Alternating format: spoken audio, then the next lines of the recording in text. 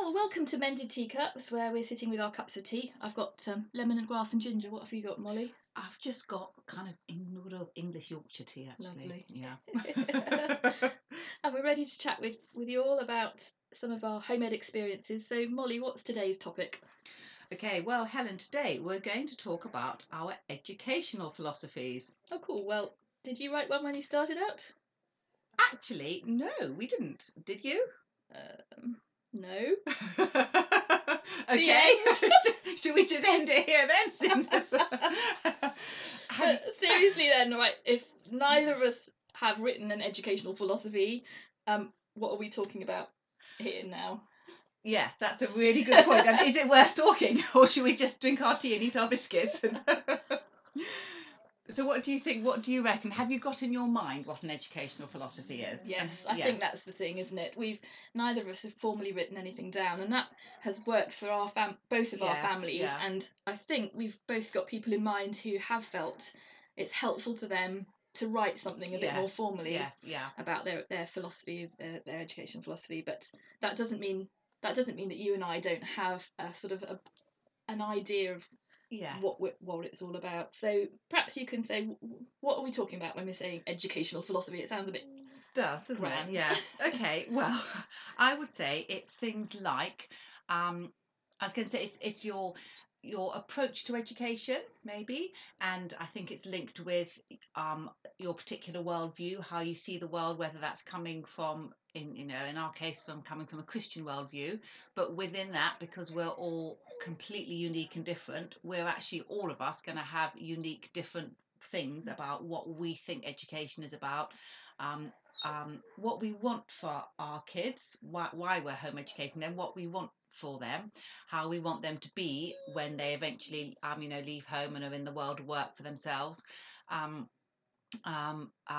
we educate, where we think education takes place. Yes. So I think that's a big one. So I think a lot of people possibly who haven't thought about it, I don't know if I'm right, but education philosophy may simply be, well, it's just to try and get enough GCSEs so you can get on to get A levels, and it's all kind of grades based, whereas actually certainly I think ours has evolved over the years, but it's actually far more to do with kind of their faith and their character, and using whichever sort of skills and gifts God has given them, using them, and it's a far broader thing, and encompasses lots of everyday life skills than just a sort of set of exam grades. Yes. I don't know, what about you? Yes, I think similarly, I've come to understand more about what I think about education as I've gone through the years.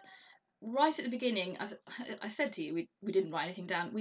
We had a sort of a highlights reel, perhaps you might say. Right at the beginning, we were a bit we were concerned what our family would think about our choice to home educate. So we did write something down for them to sort of understand where we were coming from. It actually said we were only going to do it for a year or two.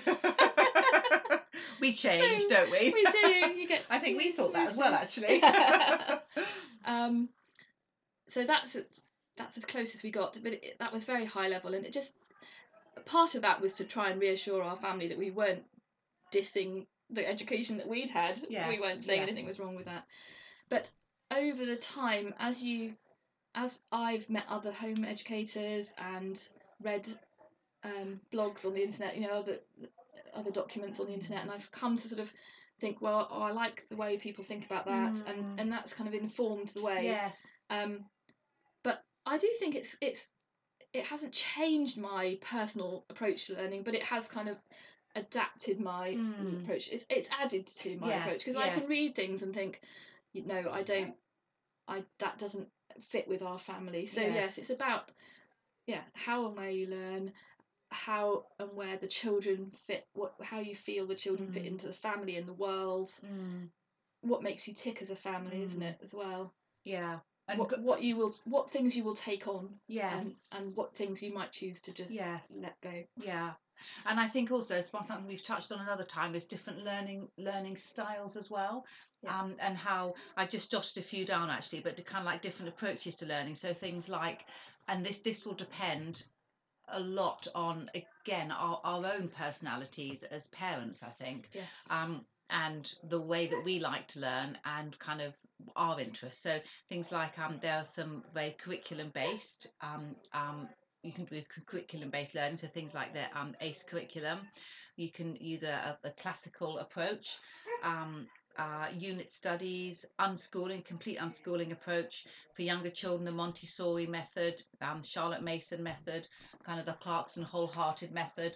So and those are just a few. So there are lots and lots of different ones. And I think for most of us, we've probably got a bit of a mixture of all of them.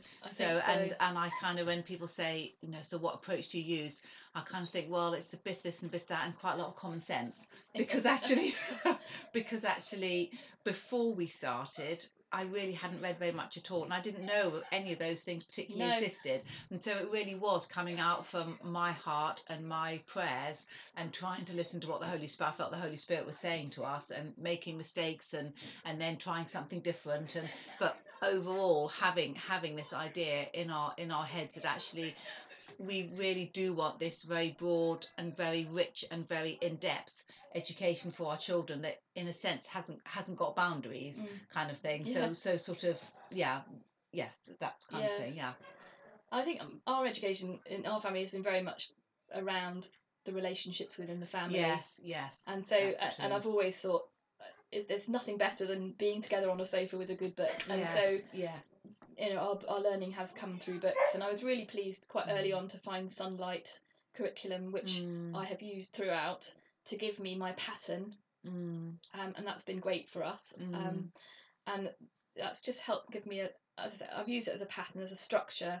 And at first I would use them quite rigorously and follow what they suggested, and gradually I've kind of given that up because I'm more confident in how my children are learning, and I haven't needed to stick to the schedule so closely. So I think it does help to think through some of those questions. What do you want from education for your children? What do you want your children's lives to be about? How will you sort of measure any amount of success in your children's learning? And some people might say, well, as long as they're happy, or as long as they get grades to get the job they want, or some people might say as long as they get good grades and become a doctor, but different things make different families tick, don't they? Yes, exactly. Yes. And I think, and the reason I think it is useful to think through these things is then when you're assessing, you see other people doing amazing things, or you're assessing different books and ideas you come across, you've kind of got a background to say, yes, I can see that works for those families, and I'm not going to invest my time in it because it doesn't actually fit with how I'm rolling. Yes, I think that's really true. Yes, this will add to the way we're doing it. Yes, so it gives you something to fall back on when you're kind of things are flinging at you. Loads of different lovely ideas, and I think it can be very easy to get kind of almost seeing what other people are doing, and in the same way that possibly if kids are in the school system, knowing that that maybe other kids have got really good exam grades, which is slightly more emphasis possibly than we might put on the exam grades, and think, gosh, my child isn't doing as well. But I think we can equally fall into that's completely the same trap in a different way as homeschooling mums. When you look at what other people are doing, and you can look on Instagram or you can read blogs and you think, gosh, they're doing this or they're doing this or they're doing the other, and think, oh my goodness, I just couldn't do that, or that's a great idea, but I don't think I can. So actually, by having a bit of a sort of an intentional knowing actually what it is that you're wanting to, kind of what your goals are, kind of thing, actually you can say, well, that is a fantastic idea, and that just looks wonderful, but I don't think that is something that we would be right for our family, just because of who we are and what we're trying to achieve out of so I'm going to learn to be content with that. Yes, exactly. So it kind of could help is it the fear of missing out kind of thing? Yes, Or the exactly. envy, or whatever it Yes. is, or the insecurity. I guess probably gets our insecurities, doesn't it? Yeah. When we see other families doing things, you think, oh gosh, we couldn't do that. So, but it's our own insecurity. So actually, if we can be secure in what we know that God has called us to do, and that will be completely different for every single family. But if we can be secure in that, then we can take on other ideas, and some of them we can say, oh yeah, we'll do that, and some of them we just say, oh, that's great, but that's not for us. Yes. Sometimes it's quite handy being able to try out those ideas or those other approaches in cooperative learning. So the children get to experience other mums doing things in a different way, maybe more or less rigorous than we would do it ourselves. And that's quite useful for them to see those different approaches, and we can tick off, well, we've had a go at that. That sounds great, yeah, because I haven't had a lot of that learning with other children, although we are just about to start doing that with one other girl, which will be absolutely lovely. But that's really interesting that you get to be able to do that in co-op, and that's helpful. Does that give you insight into other people's approaches? Yes, it does. And I've learned a lot more about well, for example, I'm thinking of a family who unschool, and I've learned a lot more about how good that is for their family, and how effective that is as a learning style. And it's given me confidence in. Yes. It's not my place to be confident in someone else's approach, but sometimes you sort of look and I think, okay, that's what they've chosen.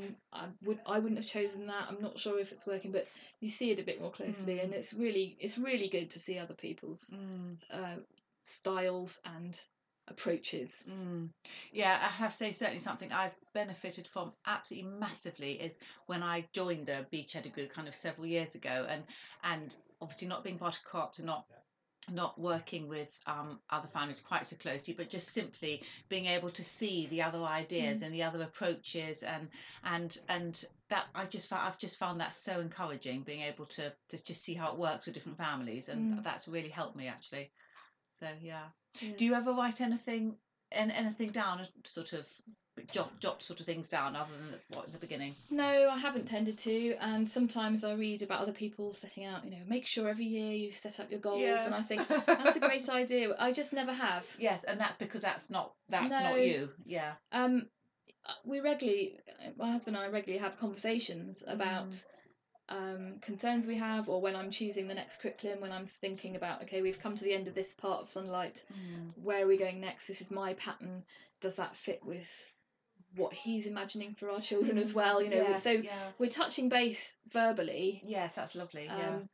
But I haven't got written down, and some ways I'm a bit regretful about that, because I think it would be nice to kind of then look back and see where we've come. I slightly do envy people who've managed to sort of blog each day about their experience, and they've got that lovely record. But it hasn't been something we've done, and I say I regret it, but it's not for us. So yes, and that's fine. Yeah, we've got other things. Exactly, you've done other things. Everybody, that's part of the. I was reading somewhere about that every snowflake, God created every snowflake different, and so He's going to create every mother different and every child different. So every combination of mother and child is going to be different. So we're all going to be completely unique and different in our approaches, which I think is one of the real strengths. We're not actually trying to be to be all the same, and I think that's a really good thing. I'm going to be so interested to see if my children end up homeschooling their children. Yes, I will be very interested to see where it takes them and how they approach their because I see in my children different characteristics from each other and from myself. And so that would be interesting. And I think quite a lot of our kind of philosophy, I really do think, is based on us as parents. It's stemming from us as parents as how we do it. I do think that's quite a big part of it actually. And we're all different.